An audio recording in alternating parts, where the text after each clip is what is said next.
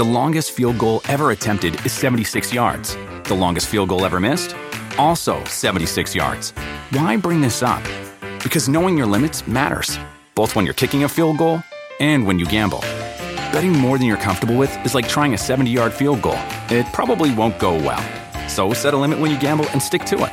Want more helpful tips like this? Go to keepitfunohio.com for games, quizzes, and lots of ways to keep your gambling from getting out of hand.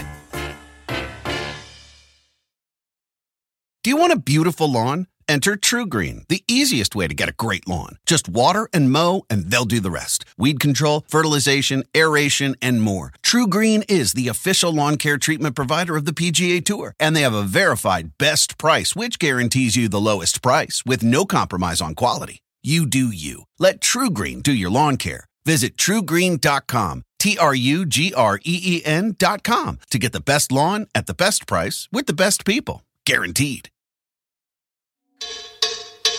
Talk is Jericho, baby. Talk is Jericho. Talk is Jericho, mama. Talk is me. All right, welcome to Talk is Jericho. It's the pod of thunder and rock and roll.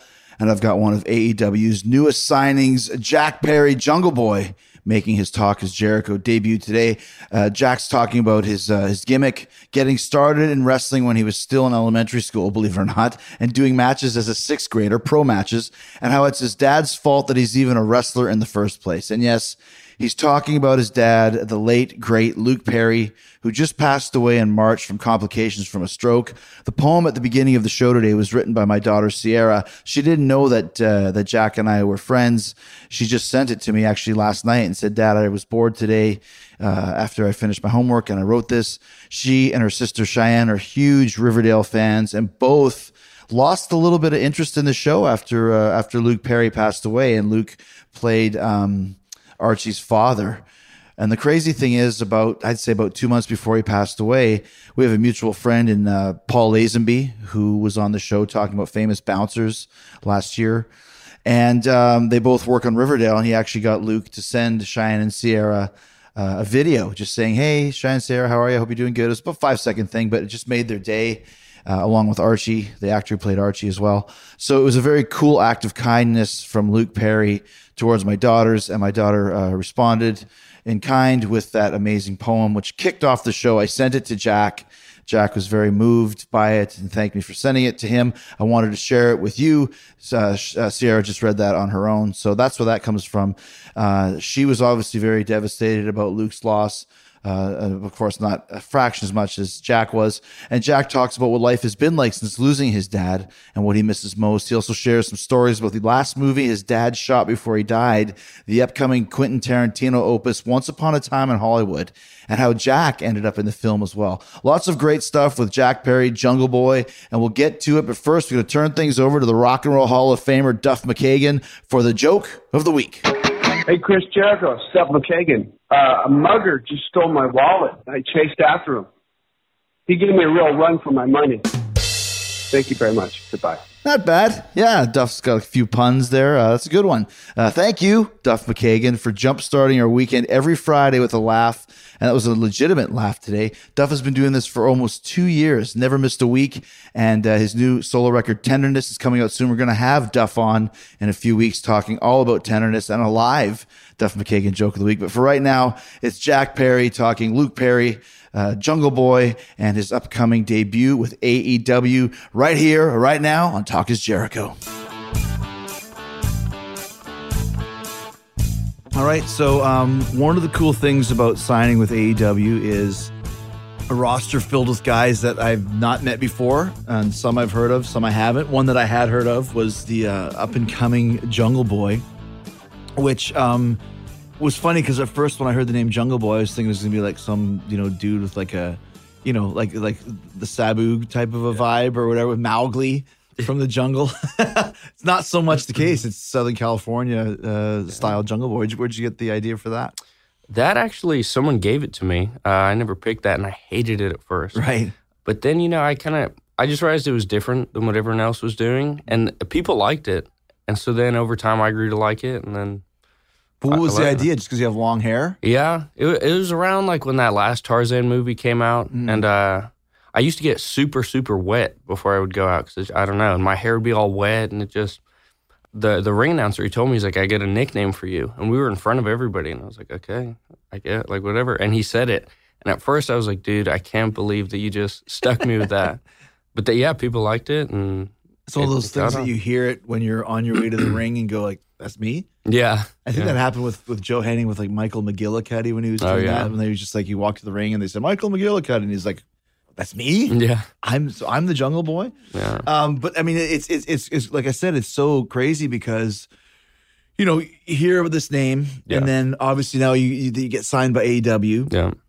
And then the recent passing of your father, there's been so much emphasis on you now, more than ever before. It's almost the perfect time for AEW to be starting for you, at least.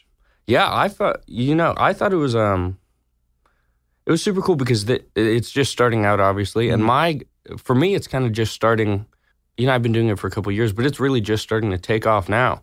So I feel like it's cool for me to get in with you guys and these guys and kind of on this parallel journey of us both doing this together for the first time. How did this all come about? Did you see somebody at one of the shows, or? Yeah, well, I had, things for me really took off in November in terms of the indies and stuff, and I really started blowing up. And then I was at dinner with my family at Sharky's, and I remember looking down at my phone and it said, Chris Jericho just followed your Instagram. And I was like, oh, man. And I checked to make sure I had the check mark and all that. Mm-hmm. And then like a couple days later, Matt Jackson like liked one of my posts or something. And I was like, oh, man, these guys, they know who I am. At least. And I could feel something was happening.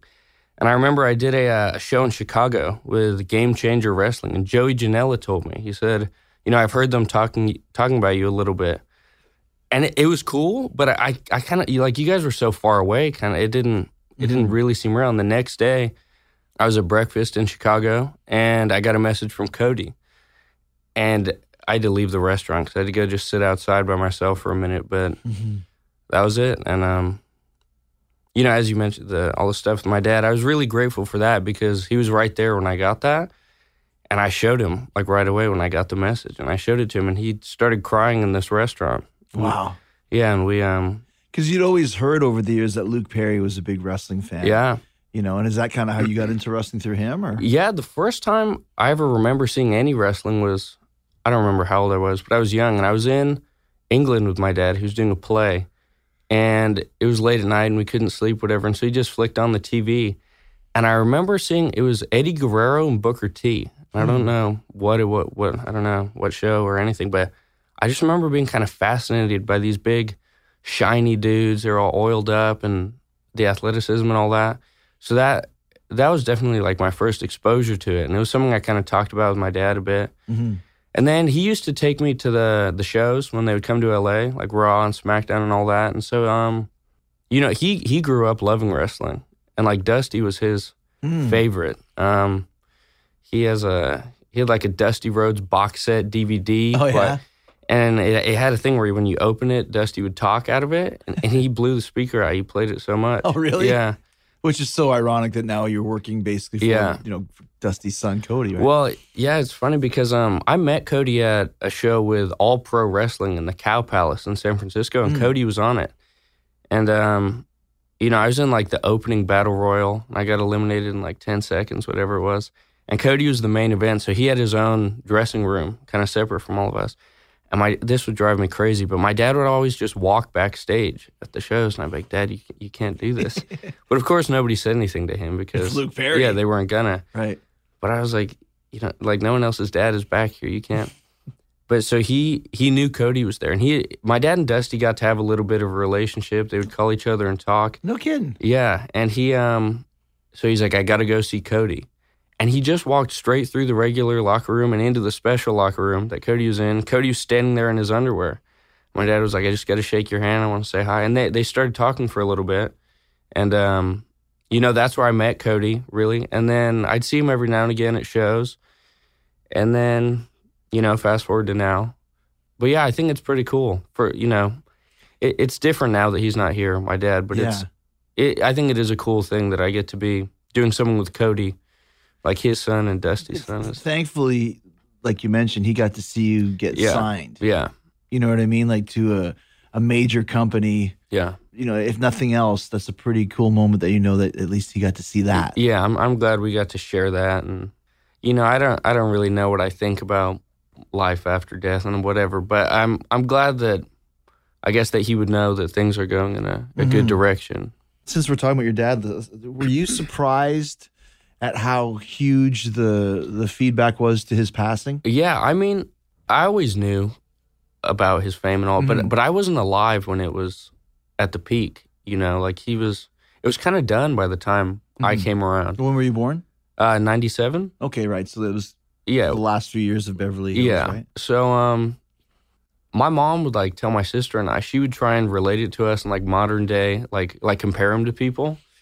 Like she told my sister, like it was like Justin Bieber at the time but so it was kind of crazy from like to get people reaching out from all around the world and everywhere. And it was like, so yeah, I guess it was surprising. It wasn't. Just kind of how big it was. It's one of those things though, because if you come from my generation, I was a little bit older, but I think 22, 23, 24, everybody watched Beverly Hills. I'm a 21-year-old rock guy, but you still would tune in. I used to play the theme song on my bass. And my roommate would be watching it. And we always loved, Dylan and Luke Perry. So you forget, though, because he still stayed very active. Yeah. But when he passed away, it's like everybody's texting everybody. Oh, my gosh, Luke Perry passed away. Luke Perry. Yeah. And, of course, now at this point, I didn't know you face-to-face, but we had been talking a little bit or whatever. And it's like it really was just such a, cover of every magazine sort of a thing. Yeah. Whereas, like, my dad played hockey in the NHL for 10 years, 67 to 77. And I remember, especially when I was a kid, people were like, oh, my gosh, Ted Irvin's your dad? Yeah. But to me, he's just my dad. Yeah. Right? Well, that is the thing that's kind of weird. It's like, I've been seeing a lot of pictures of him on magazines and on the internet and all that, but they're not pictures of him like as I know him. Because obviously, like, his biggest fame was from when he was younger. So that's where most of these pictures are coming from. But he didn't look like that to me. Like, I never knew that guy. And, like, I know it's him, but it's not. It's not big hair and yeah, it's not. My whole life he had like a scruffy beard, and it's funny to me seeing him dressed in all these like leather jackets. He had the absolute worst style of anybody I've ever known ever. He had these shoes. I don't even know what they were. He got these shoes in Africa when he went there, and they're made out of like tires somehow. And he would have these socks like up to the middle of his shin and these like flood pants. He always wore a fanny pack, which drove us all nuts because it was just, oh my gosh. And he had a visor, and then he'd always have his sunglasses. He'd tie a little string around them so he could wear it on a necklace and then put them on. And just like my sister and I both, when he would come to pick us up from school, we'd be like, oh man, like he's just wait in the car and we'll come. But it doesn't matter who your dad is. You always have to embarrass your children no matter what. But so yeah, that's the him that I think of because that's in a way that's the real him. The other one's a character. Playing a character, yeah. But the thing that was interesting, because like my daughters are 12. Yeah. I told you this, but so we have a mutual friend, my friend Paul. Yeah. His name's Paul Lazenby. He works in Vancouver. Yes. Stunt courting, stunt this, stunt that. He, for a while, was like, I was like, well, see if we can get Jungle Boy and Luke to do a podcast together. And he said he was going to try, whatever. But my daughters got super into Riverdale, like obsessed. And a couple weeks before he passed away, Paul sent me this video of Luke and I can't remember the caveat. KJ. Archie, Yeah, Archie. Saying, hey, Shine's here, I just want to say hi. And the caveat was you can't post it. Oh, yeah. I guess maybe they didn't want every kid in America to want one. Yeah, I think that's But they showed that to all their friends. They were like, it's one of those things you take a video of your kids watching this and just their look of, and I just thought that's a pretty cool thing for him to do. Yeah. It was only 5 seconds, but still, that's 5 seconds out of his day. It was kind of a nice gesture. He was very generous with stuff like that always. It didn't happen a ton, but every time we were out, he would, if it happened, he'd take a picture with someone. He would do whatever it was. So he was always cool about that. The longest field goal ever attempted is 76 yards. The longest field goal ever missed? Also 76 yards. Why bring this up? Because knowing your limits matters, both when you're kicking a field goal and when you gamble. Betting more than you're comfortable with is like trying a 70-yard field goal. It probably won't go well. So set a limit when you gamble and stick to it. Want more helpful tips like this? Go to keepitfunohio.com for games, quizzes, and lots of ways to keep your gambling from getting out of hand.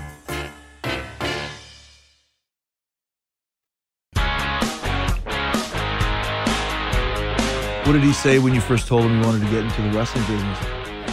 Well, it's kind of his fault I ended up here. I kind of started my wrestling on a trampoline, and it was mainly with my sister. And that's when I was really into watching and stuff. And, I'd be out there like doing FUs and tombstones on my sister and all that. And then I guess my parents got concerned enough that they came to me and they said, like, if this is something you really want to do, you're going to have to go learn how to do it properly and with people who aren't your sister.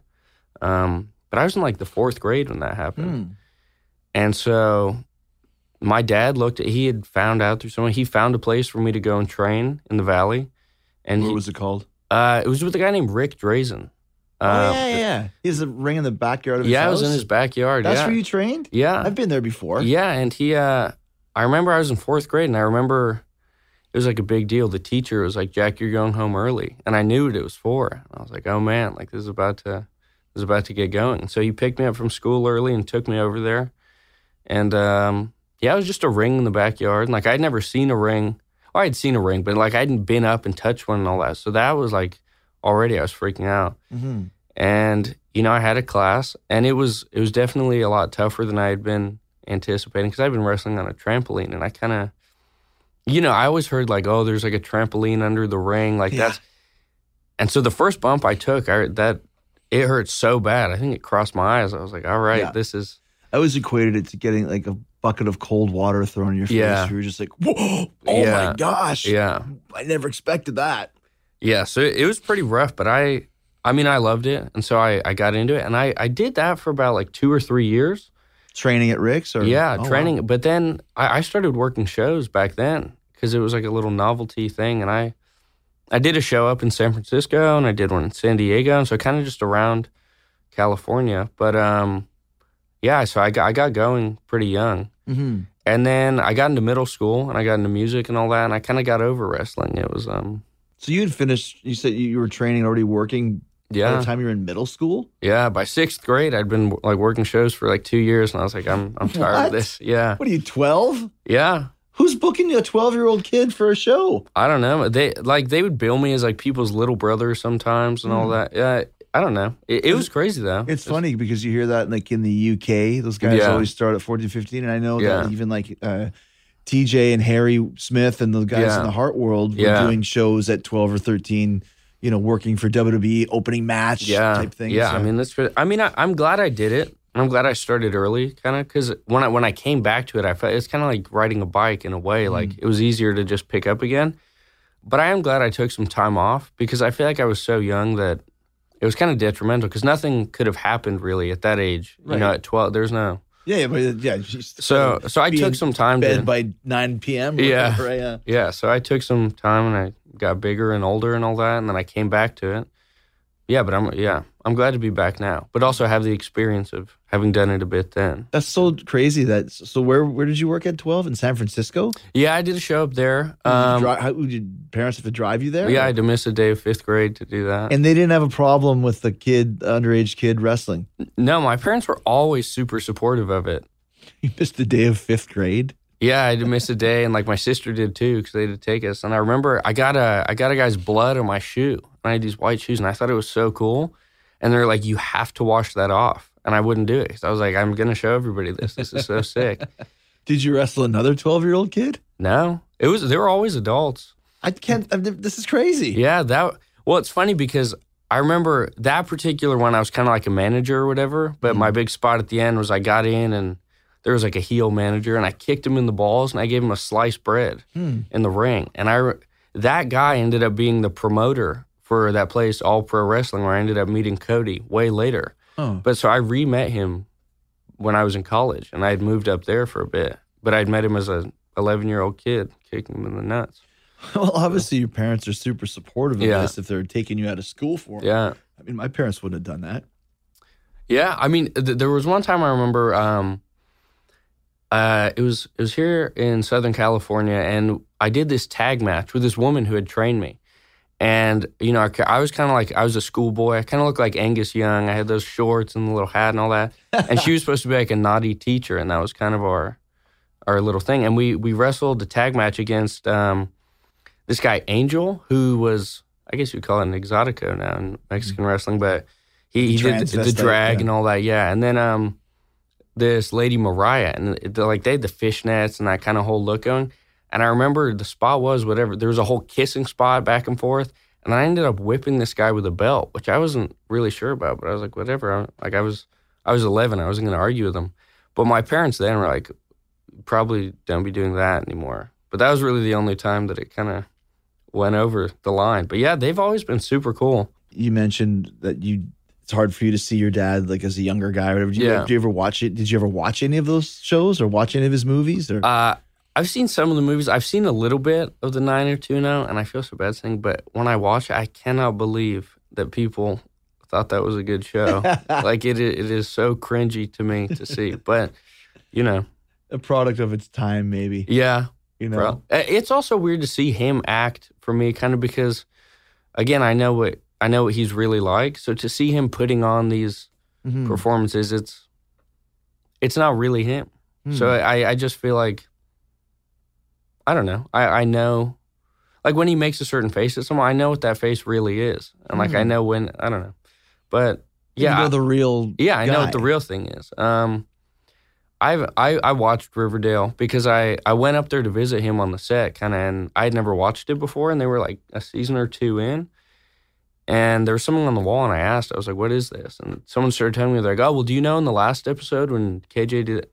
And I felt kind of bad because I'd never seen an episode at all. So I went home and I binged watched it on Netflix just to catch up. And he didn't really care if I watched it or not. But yeah, I watched it, and that's the most I've seen of him acting, actually. Because you never, as a performer, Jungle Boy, it might have been known kind of behind the scenes that you're Luke Perry's son, but you didn't go out there as Luke Perry's son. Jungle Boy. That was always something I really, really wanted to stay away from.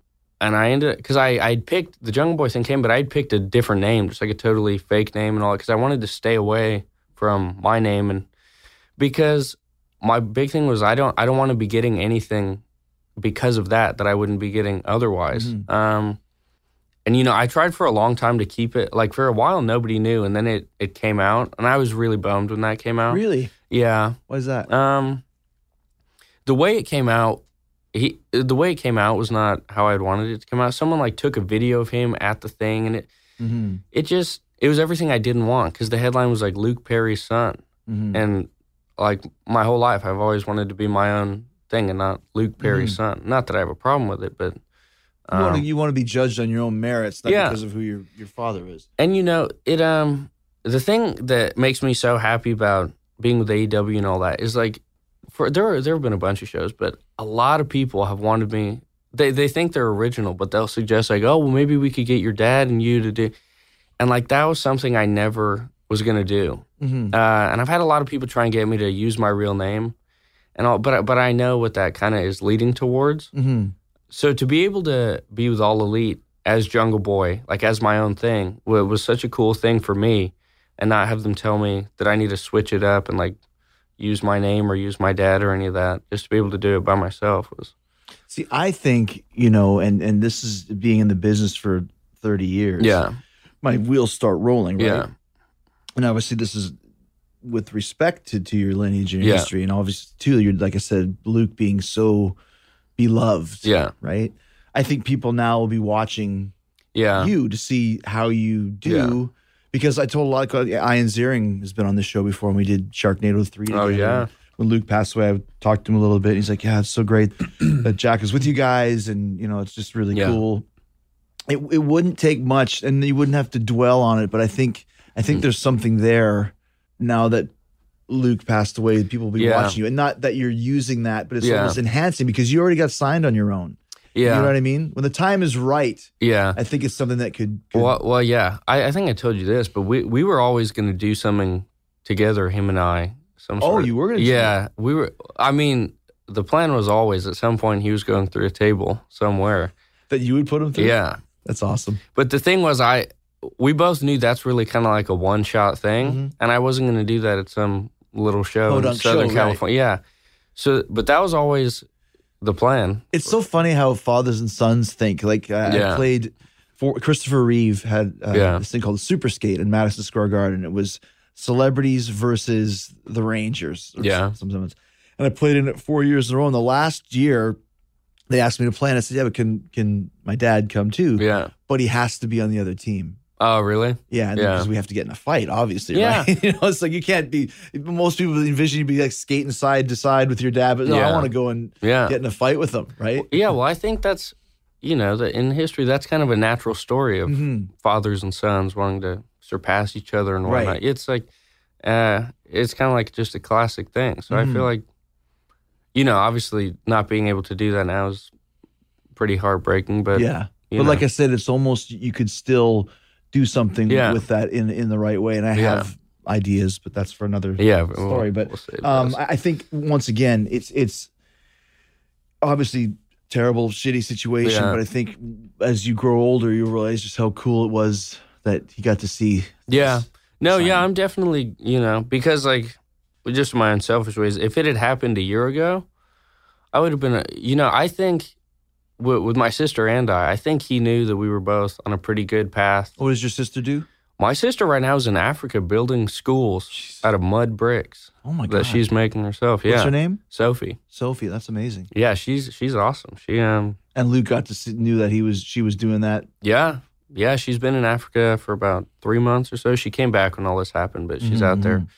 But yeah, she's out there. She got malaria. She's tough. Damn. Yeah. Wow, she's way tougher than you are. Yeah. She's the real jungle boy. Yeah, she's jungle girl. Yeah, for sure. But yeah, she's out there making bricks out of mud and stuff and then building schools. So that's cool. Yeah. Because like just a few things about your dad. When he passed away, you had no warnings, right? This is just one of those things that just happened. No, yeah, it was just I was at David Arquette's house the night before because he has a ring in his backyard. Yeah, I was at his place a couple weeks ago. Oh, yeah. And I was training with this guy, Jake Atlas. We're getting ready for PWG, and it was, my dad was supposed to come to PWG, and that was like on a Friday, and this was like a Tuesday or something. And he texted me and he asked if I wanted to have Chinese food. And I said, I probably won't make it tonight because I'm here training late with Jake, but I'll see you tomorrow or whatever. And then I woke up the next morning and that it was already kind of going full swing, the whole thing.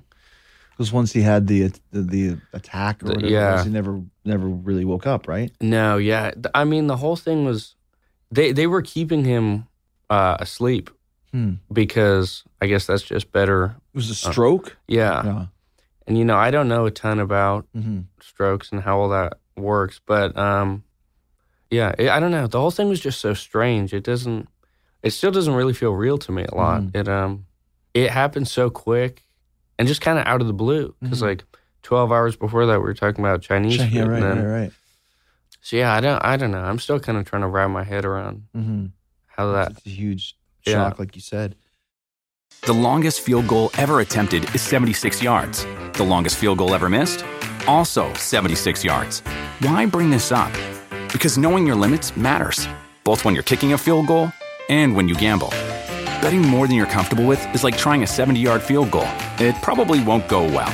So set a limit when you gamble and stick to it. Want more helpful tips like this? Go to keepitfunohio.com for games, quizzes, and lots of ways to keep your gambling from getting out of hand.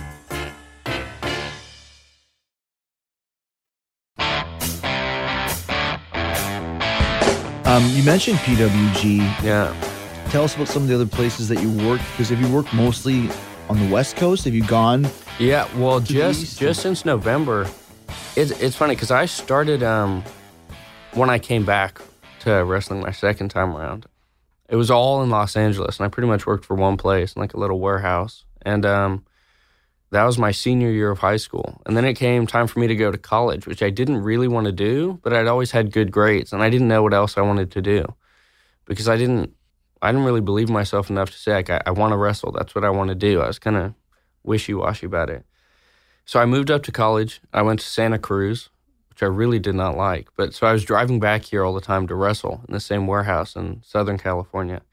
And then that's actually when the thing happened where, like, I got exposed, I guess, for my dad and I. We got, yeah. Right. And it really kind of pissed me off the way it happened because I felt like the place I was working, I don't know, it just... I was kind of done with Southern California. So I started wrestling just up there in Northern California. And then that became kind of my new home, and I got really in with those guys. But then I moved back to Southern California after the college year was done. So then I was living here, but only wrestling up there. And it wasn't that went on for like a year or two. And then this past November, Joey Janela was doing a show in Los Angeles. But the company he was doing it with is called Game Changer, and they're based in New Jersey. So it was like their big show coming out here. And, you know, he had messaged me, and he's like, I think you're going to blow up after this show. And I was like, cool, man, I'm ready. Because, you know, I had seen, like, with Marco Stunt and all that, I had seen that Joey kind of had the power to put people on that big stage. He's got a big underground fan base, doesn't he? Yeah. And so it was that was like my big return to L.A., was with these New Jersey guys. And he was right. Like, it just blew up after that. And I got booked for PWG the day after that show. And then I've been out to the East Coast a bunch since then. Been to Canada once. Mm-hmm. But yeah, I've so mostly North America, right? Yeah, I've been to Mexico once. Oh, did you? Yeah, I did Arena Mexico. That was really cool. How'd you end up in Arena Mexico? It was for Dragon Mania, which is like the Ultimo Dragon. Yeah. He works with a guy that I met up in Northern California. I trained with him for a while. And the guy who's my trainer got like 4 spots to take 4 guys to Dragon Mania. And so he took me, which was... What'd you think of Mexico? It was cool because we did 2 shows. The first day was Dragon Mania, and the second one was called IWRG. And I really got to see like the top and pretty close to the bottom. So Arena Mexico is like the staples. Amazing, yeah. And what's the bot? Where did you wrestle for the other one? Well, this other place, I don't even know. I can't even say it. I don't know where it was there. It was called Arena Naucalpan or something. Yeah. And we went in there, and there were like the kind of, we were getting these glares because we were 4 American guys coming in and getting the main event slot. And there are these guys kind of staring at us and all that. And we go in the back, and someone else is kind of calling the match for us, translating it with the 4 guys we're supposed to work for. So it's an 8-man tag? Yeah. 4 guys, Americans versus 4 Mexicans? One, they had to build like as America versus Mexico. Gotcha. But so like before that, there was one of the matches, I don't know what happened, but this dude took a pair of like garden shears and totally just hacked the other guy up. Like the bell rang and the referee was like, here, and gave him the garden shears. And I guess it was like some personal sort of...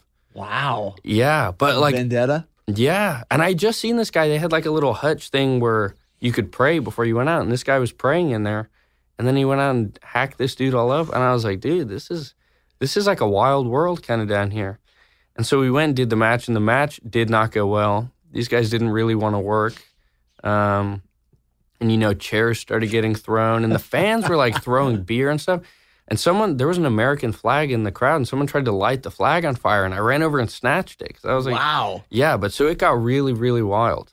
That's pretty crazy. It was, and especially that was the day after we did Arena Mexico, which was the biggest thing I'd ever done. And it was amazing. Like, it's a huge spectacle. I know, like, I've spent a few years in Mexico. I know Arena Naucalpan, and it was a dump 25 years ago. I can't imagine they've done any upgrades since then. No, But that's the thing. I had that a bunch of times. Hit in the head with a cup of piss, and it's warm. Yeah, like, you actually pulled your pants down and peed in this cup while I was walking to the ring. Like, that's high planning, dude. I mean, I will say the fans of Mexico, they are really, really passionate. Like, they full on get into it. And because I remember I was talking to one of the guys I was up there tagging, because it had like kind of turned into, we started the match and we were kind of running these spots, but it kind of turned nasty in the middle of the match.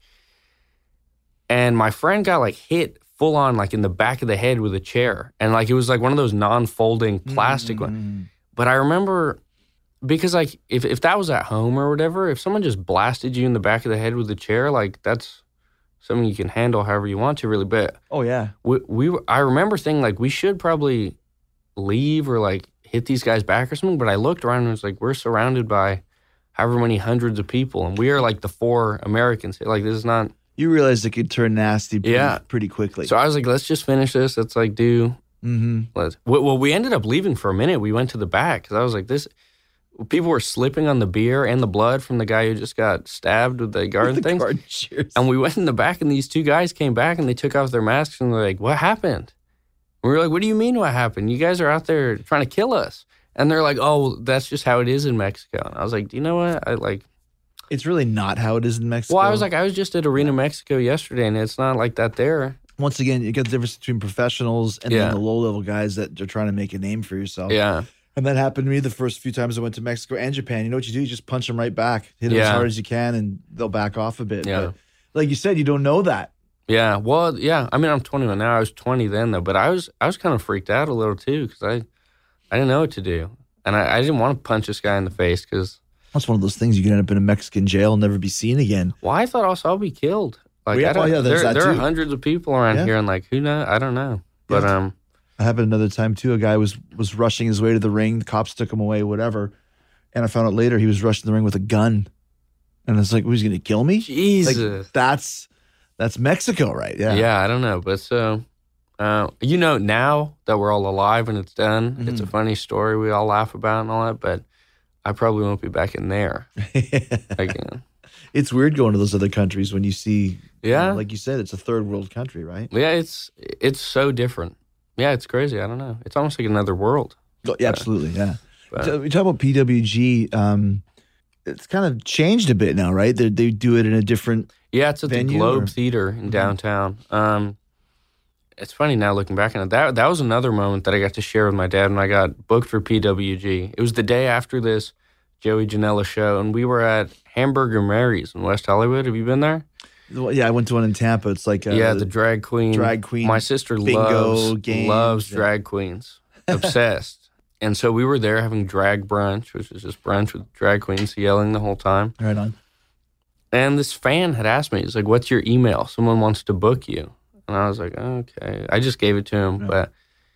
And then like 10 minutes later, I got an email that said PWG Wrestling. And I was like, that for me was crazy because PWG is like, I mean, it is like, everyone knows what it is. You got to be good to be in PWG. Yeah. Because all the workers there are top notch. Yeah. Correct? Yeah. Well, PWG for me is like the top indie thing. Like that was always a goal, but it was a goal that I was kind of too afraid to say out loud because I don't know. I didn't have the confidence. Like I'm going to get to PWG. I kind of knew it for myself, but I wasn't going to go out there saying and all that. So when I got that, it was kind of confirming to me like, all right, it's starting to go. Like but yeah, I showed my dad that email and he gave me like a thumbs up and kind of a nod.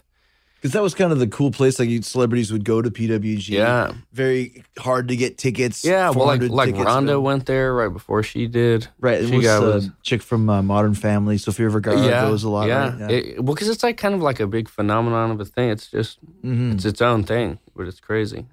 So yeah, that was, and it's funny because I ended up getting signed before I even did the first PWG show. So it was like one huge thing after another, and I kind of couldn't wrap my head around it all. But so I've done 2 PWGs now. I'm set to do a third and probably a fourth. It's one of those things too. Like a PWG you mentioned was always so famous for having the top notch. Yeah. But now with the advent of AEW, like everybody's getting signed. Yeah. So I wonder how those shows are gonna end up changing because before you had enough great independent guys that were bopping around all over, but that has changed a little bit now. Yeah, it'll be interesting to see because I know like Brody King, I know signed to Ring of Honor, but his deal is that he can still do PWG, the only indie. And that's what the Bucks had for years and theirs, right? So it'll be interesting to see kind of what happens. Yeah. Because PWG like is an exception kind of, so we'll see. Exception to the rule, right? The longest field goal ever attempted is 76 yards. The longest field goal ever missed? Also 76 yards. Why bring this up? Because knowing your limits matters, both when you're kicking a field goal and when you gamble. Betting more than you're comfortable with is like trying a 70-yard field goal. It probably won't go well. So set a limit when you gamble and stick to it. Want more helpful tips like this? Go to keepitfunohio.com for games, quizzes, and lots of ways to keep your gambling from getting out of hand.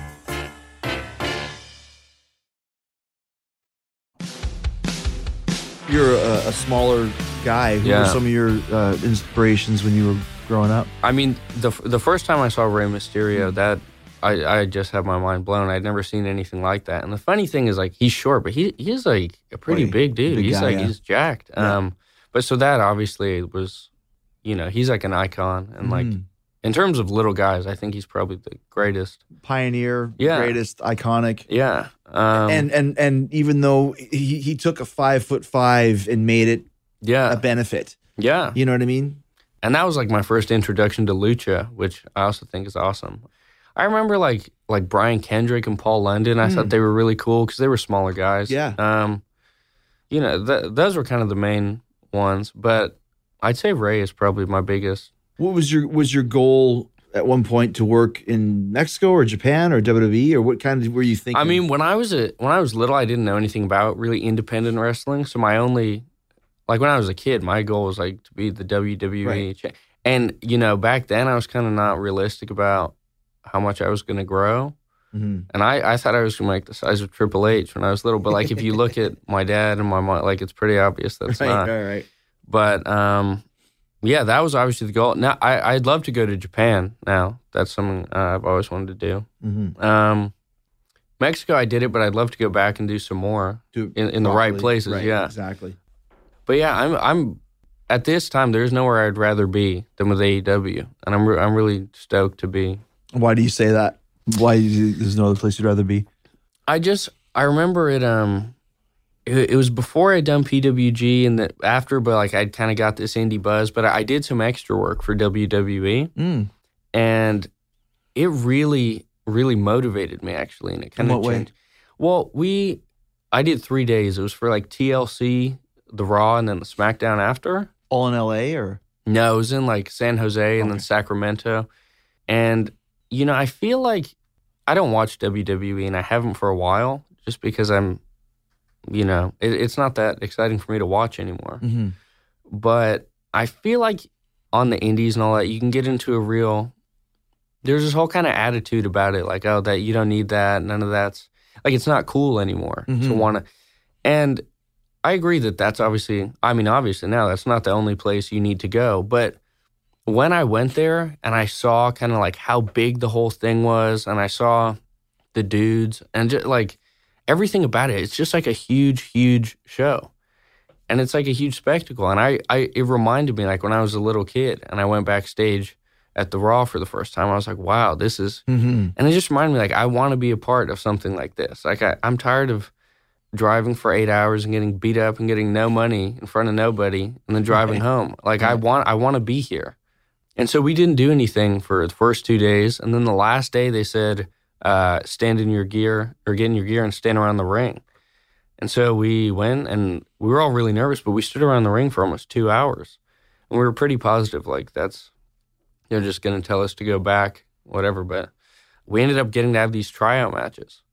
And it was like they said, you got 4 minutes, like don't go over. And so we ended up doing a tag match, me and these 3 other guys. And it was weird because like AJ and Charlotte, and like they're just standing around the ring and they're not really watching because why would they? It's just like an extras match, but they're all standing around the ring. So I was like, oh man, like this is... It's intimidating. Yeah. But we did our thing and all that. And Scott Armstrong was the one watching and kind of critiquing the matches. And after he's like, you guys come here. And he talked to us all. And he gave us positive feedback. And then he kind of just turned to me and started talking to me a little bit, which I felt kind of bad because he kind of just like turned his shoulder. Right. But I was like, whatever. Mm-hmm. But he told me, he's like, you're going to make a lot of money at this one day. So keep doing it. And then I kind of thought, I was like, maybe he just says this to everyone though. And the next match went, and he was like, all right, thank you guys. And that was it. And they left. And I was like, oh man, okay, maybe like this really. Yeah. And then he had asked, he pulled me aside and they wanted me to be in the match with Leo Rush. It was like a squash pretty much, which I was like, this is going to be awesome. I'm going to be on TV, all this. And then I got in the ring with Leo and we started doing it. And someone kind of like whispered to him or whatever. And he ended up telling me, he was like, I'm really, really sorry about this. But I kind of took this as a compliment. He's like, the way you look, like with Leo, is we don't really want that because you're more attention grabbing than what we're looking for, which I thought was cool. The hair, man. Yeah, like I look too noticeable to get squashed, I guess. I don't know. But he told me, he's like, you just got to get a little bigger, which I knew and I've been working on. But he said, he's like, I can definitely see you here one day. And so when I went back to the catering right there and I grabbed like a lobster tail and a steak and was like forcing it down. But so it really motivated me to get in there and work and all, because then I knew, I was like, I've heard it from the guy himself, like this is possible. And then, all this happened and All Elite, that was before like I think All Elite was even a public thing that I knew about. But so But now I would much rather be here. And I remember talking to my dad about this. I would much rather be here right now for this because, you know, if I went to WWE, I'd just be another, I'd be like literally at the bottom of the, Yeah. and who knows what would happen. But this is like, it's starting now and it's a fresh thing. And I feel like, there's more opportunity for me to grow here and kind of just continue the path I'm on. And I feel like I'm going to learn so much is the thing. Like getting to share a locker room with you and Cody and all these guys, that's like from where I'm coming, like coming into that's amazing.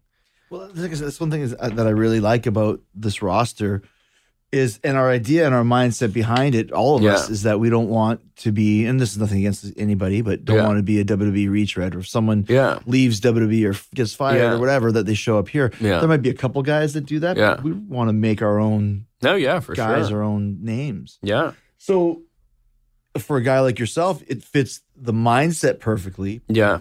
You're not going to be lost in the crowd like you might be there. Yeah. And like, it's the same reason why I signed. It's something new. Like I've never built a company from scratch. Yeah. You know, what if it fails? What if it's a huge success? Like, what do you do, right? Well, it's exciting because we're a part of history. Like now, whatever happens is going to happen. But Either way, it's going to be cool to be there and be a part of it on the ground floor, which I'm excited for. It's just. Are you working at Double or Nothing? Yes. What's your match? I believe I'm in the Battle Royal. Battle Royal? Yeah. Because you weren't at All In. No. I remember watching that with my dad actually on the couch. Really? Yeah. So your dad was watching a lot of stuff, or was he watching just with you? No, he didn't really watch by himself.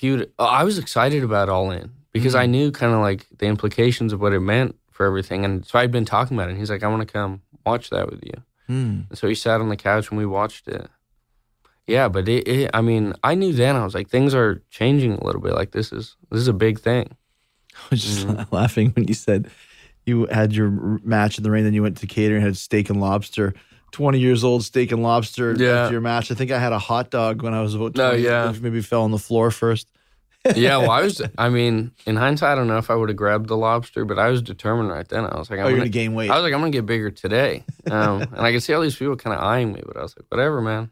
So how are you going to try and do that to get bigger? Because that's the ultimate thing. You got to get bigger. Yeah. Well, that was another thing. Cody and no one ever said that to me, which, getting bigger is something I've wanted to do, but it's always like you need to do this to be able to be on this show. And that's not something they said to me. And I appreciated that because I think they want me for what I am and what I'm bringing to it. I've actually gained like 10 pounds since. The thing is, too, though, from what I remember seeing, you're pretty ripped up. I try to, And that's the thing. Like, okay, listen, it's like when they try to get Big Show to diet down to 350 or whatever. It's like, dude, he's a giant. Yeah. He's 450 pounds. Yeah. You can't put, a 450 guy into a 300-pound box. And it's the same with you. You're never going to be 220. So if you're 180 or 170 or 190, as long as you look good and can work and connect with the crowd, what does it really matter? Yeah, no. I'd like to be a little bigger just because I'd like to. What are you, 21? Yeah. I think you still can. It's funny. My dad and I, until just recently, I probably surpassed him, but he was my size his whole life. Wow, and people never know that when you see the guys on screen. Yeah, and my dad he didn't have his growth spurt until after high school, but he was like 5'3" until he got out of high school. And then, he was really small growing up. How tall are you? I'm like 5'10" now. Oh, see, that's 5'10". He ended up being like my height. And see, it's right there. Okay, so if you're 5'10", and you put on 10, 15 pounds of muscle, I think you'll be okay. If you were like 5'6", like Mysterio is, he has to put on way more. Just to look, just to kind of match up. But I always say, like, if you take Mysterio and Big Show out of the equation, everyone else pretty much looks the same in the ring. Yeah. Right? Yeah. Yeah, I think also it'll come with time and age. But before it was something I worried about, and I was like, I have to get bigger, or else nothing's gonna work for me or whatever. And like even with WWE, that was kind of the thing they said, like you have to get bigger, which I appreciate and I understand. But like with Cody and them, that was never a thing. It wasn't like you have to do this to get here. It was its own thing. I think once again, you connecting with the crowd, like I said, looking like a star. Well, I feel like being smaller and I feel like I have a normal body, kind of like normal. What a lot of guys, when you see them, you're like, oh, that guy's a wrestler or an athlete, or they're these huge guys and ripped out of it. Like, but I feel like for a lot of the fans and all that, I feel like it's easier to relate to my physical body in a way, because I know kids, I've had kids tell me, like, you make me want to be a wrestler, and like I think they can see the kid part of me. Well, and that's the whole appeal of Mysterio, for sure. Because to me, once again, like, I've never been one of those, because when I first started wrestling, I was small. Yeah. 5'11", 220 was like a midget at that point in time, right? To me, and even now here in 2019, whether you're 6'8", which there's not a lot of guys that are anymore, because they can't work and they can't cut it. Most guys are like my height, your height. Yeah. Do you look like a star? Yes. Do you look like you work out? Yes. Do you look like an athlete? Yes. I mean, that's pretty much all that I ask for when I look at somebody, when I'm watching somebody's, on the show, right? Yeah. I mean, I feel more comfortable now, definitely. Like, because I know I can cut it now. Mm-hmm. And, I'll gain weight over time, I think, but it's not like the end all be all to whether thing. you're going to make your full potential or not. Yeah. The longest field goal ever attempted is 76 yards. The longest field goal ever missed? Also 76 yards. Why bring this up? Because knowing your limits matters, both when you're kicking a field goal and when you gamble. Betting more than you're comfortable with is like trying a 70-yard field goal. It probably won't go well. So set a limit when you gamble and stick to it. Want more helpful tips like this? Go to keepitfunohio.com for games, quizzes, and lots of ways to keep your gambling from getting out of hand.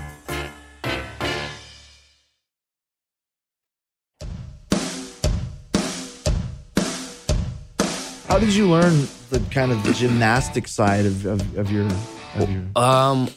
Well, I got like forced to go to gymnastics when I was a kid by the doctor, because I couldn't I still can't touch my toes. I have really tight hamstrings. Like, really?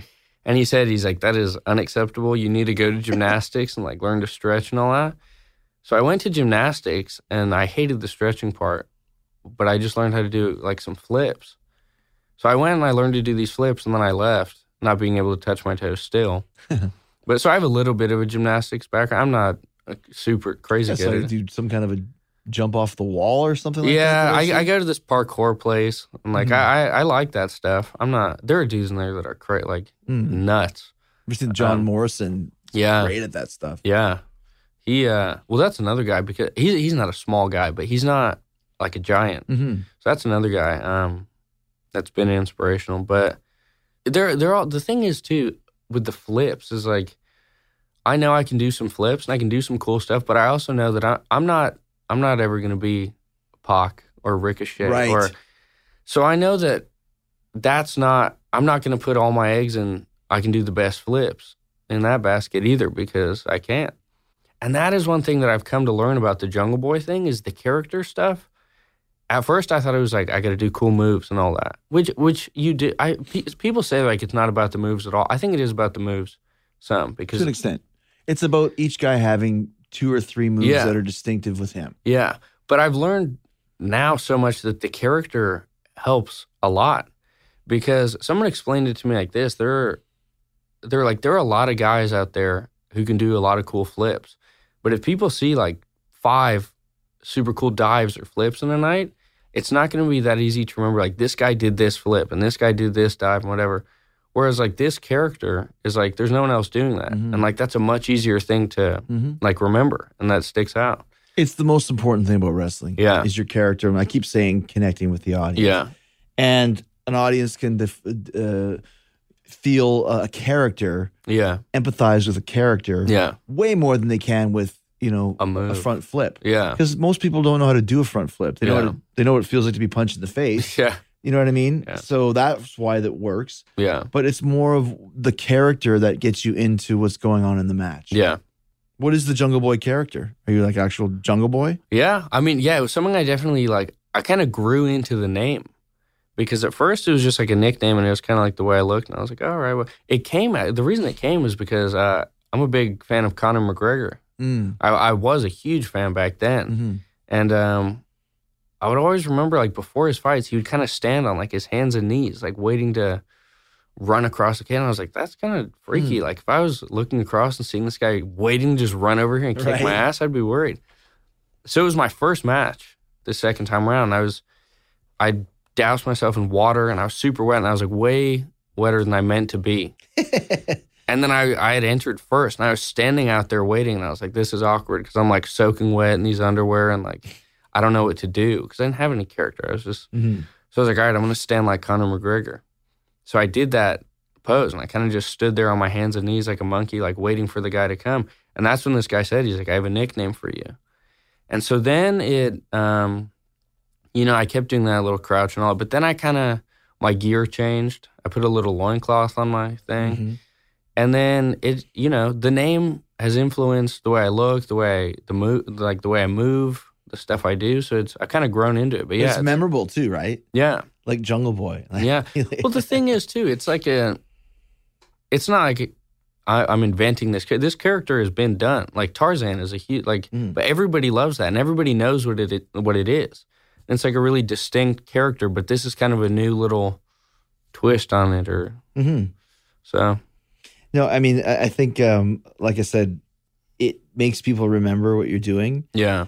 And that's the most important thing because now, especially everybody has their real names. And I read the Ring of Honor roster or whatever. And there's 18 guys whose names I've heard, but I have no idea what they look like or who they are. When you have a name like yours, it's very easy to figure out. Yeah, it kind of tells you. Plus, when you get the only problem is when you get older, you have to change it to Jungle Man. Yeah, I know. That's going to come at some point. People still go, HBK, Heartbreak Kid, Heartbreak Man.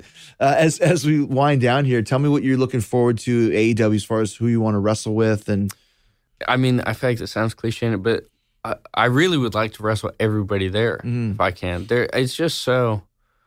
There's so much there I feel like to learn from and to take from. I would love to wrestle Cody just because I think, it's like an emotional thing. But I think like if my dad could see that, I think that would be real cool for his son to wrestle Dusty's son like that. Seems cool. Family, but everybody there, honestly, I would like to be able to. It's interesting because I think Cody and I spoke about this when you got signed. You guys both know what it's like to grow up under the shadows. Yeah. As to an extent, so do I. I have a famous father. Yeah. So there's a little bit of a camaraderie there. Yeah. I feel like that's something that in a way has driven me a lot, but it's also, I don't know. I find myself not really, I guess in a way I feel like I kind of would try and compete with my dad more than with guys my age or doing the same thing I'm doing because I've always kind of grown up with that as Luke Perry's son. Yeah, and it's something that like I want to be able to surpass my dad. I feel like everyone does a little bit, and it's a bit more of a task. I feel like for me than some people, but that's definitely been something that has driven me. And Once again, that's a storyline right there. Yeah, and it's a great storyline with the right antagonist. Yeah, and you wouldn't even have to say much, just a few little things, and it would just go right through the roof because of that. Yeah, it's funny because I saw a video that my dad had filmed of something or other in Winnipeg, and they asked him, "Was like, oh, what's it like to be Chris Jericho's father?" And he's like, "Yeah, well, my whole life is Ted Irvin's son. Now it's Chris Jericho's father, but that's the way it should be." Yeah, and it's the same thing. You went from Luke Perry's son to, he was your father. Right? Yeah, exactly. Yeah, that's the goal, man. Do you feel that now your career is kind of dedicated to him? Do you feel any connection to that? I mean, I still don't want to be Luke Perry's son. That's not what I want to be as like my label. But it's, obviously I feel him coming back to wrestling after this month off I took. It was really strange, and it made me like really aware of the fact that he wasn't there with me because he used to text me right before and right after every match. And it was so funny because I wrestled Joey Janela and I had so much fun, but he would have absolutely hated it. Because he hated any time I went out of the ring. He hated all sorts, anything kind of dropping you on your head. He was so nervous about it. But it was weird not to get this text saying like, "Are you okay?" But I felt when I went out there, I felt connected to him in a way. I don't know. I felt like he was with me, kind of. And it, people know what the deal is. I'm not going to go out there and say I dedicate this to him, but he'll be there. No, of course not. I'm just wondering, how do you feel? Inside? Because I think, not Luke Perry's son, but Luke Perry is my father. Yeah. I think that's the way to Yeah. look at it if you're talking that way. Yeah. You're not in the shadow, but you're very obviously Yeah. proud of who your dad Yeah. was, right? Yeah. And I think once again that's the secret to the story here. Yeah. Yeah. We'll have to see. I've only wrestled like twice since the whole thing has happened. Did you so- feel you needed some time just to get away? Yeah, well, like the day it happened, obviously, I canceled all the stuff I had for that month just because there was no way Yeah. I was going to be wrestling a week later. Mhm. And also, there's a lot of just stuff that has to get taken care of and all that. Stuff you never realized until you have a parent pass away. No, yeah, man, it's Yeah. crazy. But so I definitely needed that first month just to Mm-hmm. take care of everything, and also to be there with my family. My sister's back in Africa now, which is crazy. I don't know how she does it. There's no way I could be. Is she older than you? No, she's younger than me. Wow. Yeah. But, the thing, everybody's life in my family is different now. Like everyone's kind of plans for the future are a bit different. Like the whole thing, it kind of just changed our whole world. Of course. So, I guess I just need some time to kind of see how things fall, how things work out. It was the right time for it too, considering that we don't start AEW till May Yeah. 25th. Yeah. Don't really start in full till probably the fall now. At this point. Yeah. Yeah, so I'm going to finish up a couple of dates I have, but I'm not trying to get booked a bunch right now and go all over because I'm kind of just trying to wind down until AEW starts. It's not really winding down at all, but just segue into that. But Do you know a lot of the guys on the roster in AEW? yeah, I think a good amount. People that you've worked with in the past, or Yeah, and like I've seen guys around. I see MJF places. see, I never heard MJF until they signed him. Oh yeah, Never heard that they just. Did you see they on Being the Elite? They signed a Private Party. those guys are really good. I'd never heard of them before. I watched the highlight videos. I just seen their clips on Twitter and stuff, but they make me feel bad about myself because right now I'm like I'm never gonna be able to do that. Yeah, but they're not Jungle Boys, man. No, I know, but they're awesome. Yeah. Like I said, to me, that was one of the cool things about AEW is that I'm finding out about all these Yeah. talents that I never even knew about. And they're all really, really good, obviously, because they wouldn't be here with us if they weren't, Yeah. Last question for you. What's your favorite match that you ever had? And what's your favorite role that your dad played? I'll start with the role thing real quick. I really haven't watched a ton of him acting, Mm-hmm. but he did these movies in Canada that were called, I think the first one's called Good Night for Justice. And they're these like cowboy movies on like the Hallmark Channel. And they're not really like a huge, Right. it's not really like a commercial thing, but he did those because he loved cowboy movies. Hmm. And he wanted to be a cowboy. And he always did, like when they would let him, he did his own stunts. Oh, wow. And he did these movies so that he could ride a horse and so that he climbs up a boat, like a big steam wheel on a boat, whatever. So that I think in my heart that is probably my favorite because that's him doing what he really loved to do. He took and the like part because he was Yeah. wanting to do it. Yeah. he also, it'll be the last thing that he was in probably, but this Tarantino movie. I heard that's about coming- that. Yeah. That movie's going to be huge. Yeah. And It's so cool that he was in it. yeah, it's funny. I'm actually in it too. Are ya? Yeah, because he wanted me. I did some extra work. He's like, I want you to be in the same film or like collection of footage, whatever that I'm in. And he was really adamant about it. And I was like, all right, I'll do it. It's cool. Tarantino was cool with it. Tarantino's, he's a really cool guy. Once Upon a Time in Hollywood. or something Yeah. like that. So you may see me sitting behind someone special. Because it's basically based around the Manson murders or something like Yeah, that. I don't fully even know what it's about. Yeah, I don't but either.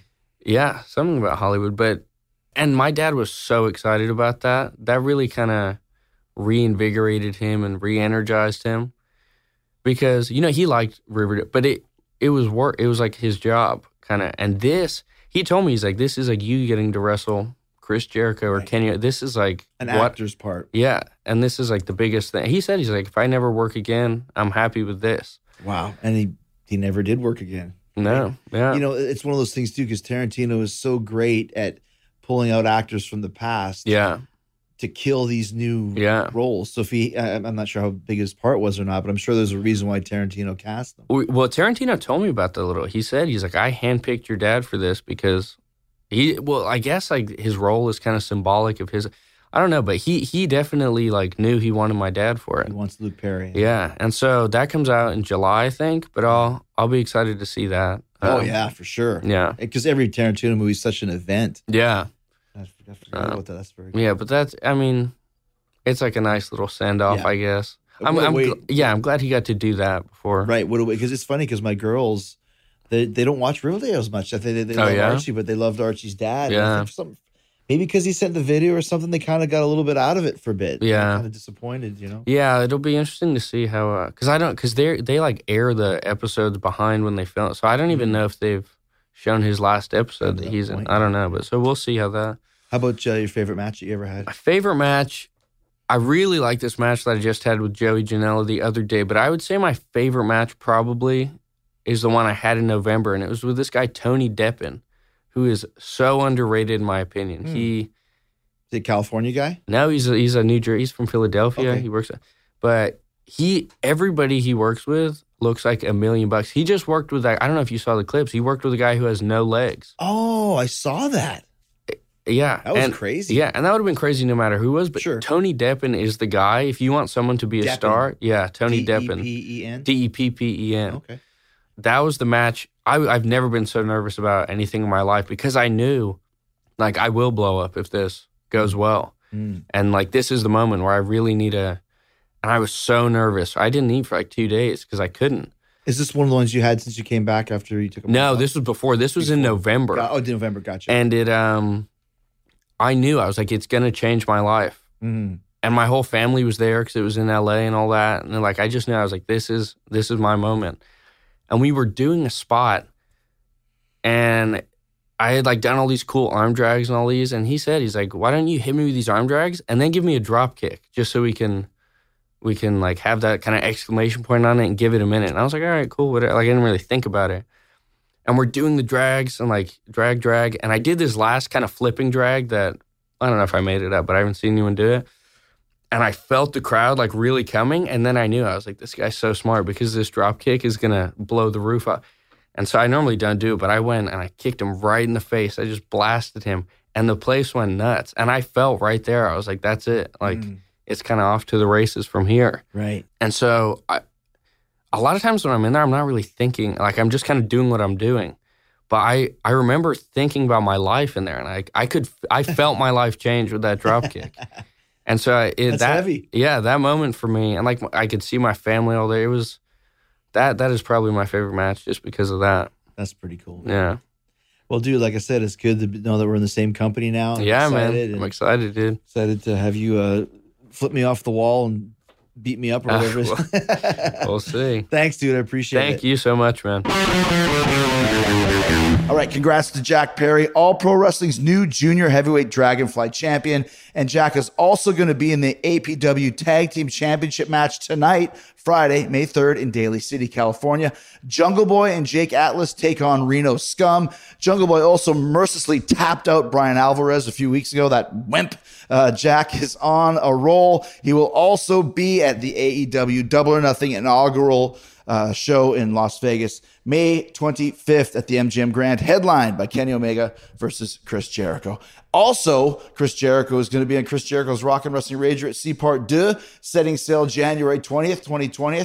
We're going to be announcing AEW talent pretty soon. Hey, Jungle Boy might be on that as well. Maybe even Kenny Omega, maybe Cody Rhodes, maybe the Young Bucks. In the meantime, and in between time, it's getting closer to selling out, so you're going to have to book now if you want to get the best vacation ever. And if anybody missed out last year, ask somebody who went last year, find out what they thought of the vacation. Everyone's saying the same thing. One of the best moments of their lives. Come hang out with me, Ric Flair, Scott Hall, Kevin Nash, X-Pac, Jake the Snake Roberts, Queen Charmel, Booker T, MVP, Brad Williams, Vicky Guerrero, Shaul Guerrero, the Vaudettes, Jack Slade, Red Cup Jeff, Eric Bischoff and Conrad Thompson, Fozzy, Farewell to Fear, Rubik's Cube, Killer Queens, the Dave Spivak Project, Jared James Nichols, Kickaxe, DDP, Beyond the Darkness, Bruce Jingles, Sarah Tiana. So many things happening between live bands, live podcasts, rock and roll, live wrestling at sea. Don't miss out on this. ChrisJerichoCruise.com. Go book your cabin now. And also get your ticket to come see Fozzy on the mini tour starting in about a week and a half. May 15th in Greenville, South Carolina at the Firmament. Nita Strauss is opening that show. She's a Talk is Jericho alumni. May 16th, Greensboro, North Carolina at Cone Denim with Nita Strauss opening that one as well. May 17th, Virginia Beach at the Lunatic Luau. Great festival. We played there a few years ago. May 18th at the MMRBQ, I guess you'd say, at Camden, New Jersey at the BB&T Pavilion just down the street from Philadelphia. July 12th, Mansfield, Ohio at Incarceration. And Fozzy doing a West Coast run in September based around our Iron Maiden gig on September 14th at the Bank of California Stadium in Los Angeles, opening for Iron Maiden. Check out the rest of the dates on the Unleashed in the West tour starting September 5th in Denver, Colorado. All gigs and VIP information at FozzyRock.com. Don't you dare miss it. It's one of the greatest rock and roll shows you're ever going to see. The Foz is firing up, baby, and getting ready to roll. Speaking of getting ready to roll, Dave Meltzer back next week as we talk about the story, the amazing story about how Vince McMahon bought WCW. It's a crazy tale. I still can't believe that they sold it for $2.5 million. We could have taken up a poll and paid that money, but you're going to hear all about it when Vince McMahon bought WCW about 18 years ago with Dave Meltzer right here on Talk is Jericho. Have a great weekend. In the meantime and in between time, stay cool, stay hard, stay hungry, and a big yeah, boy. Aye.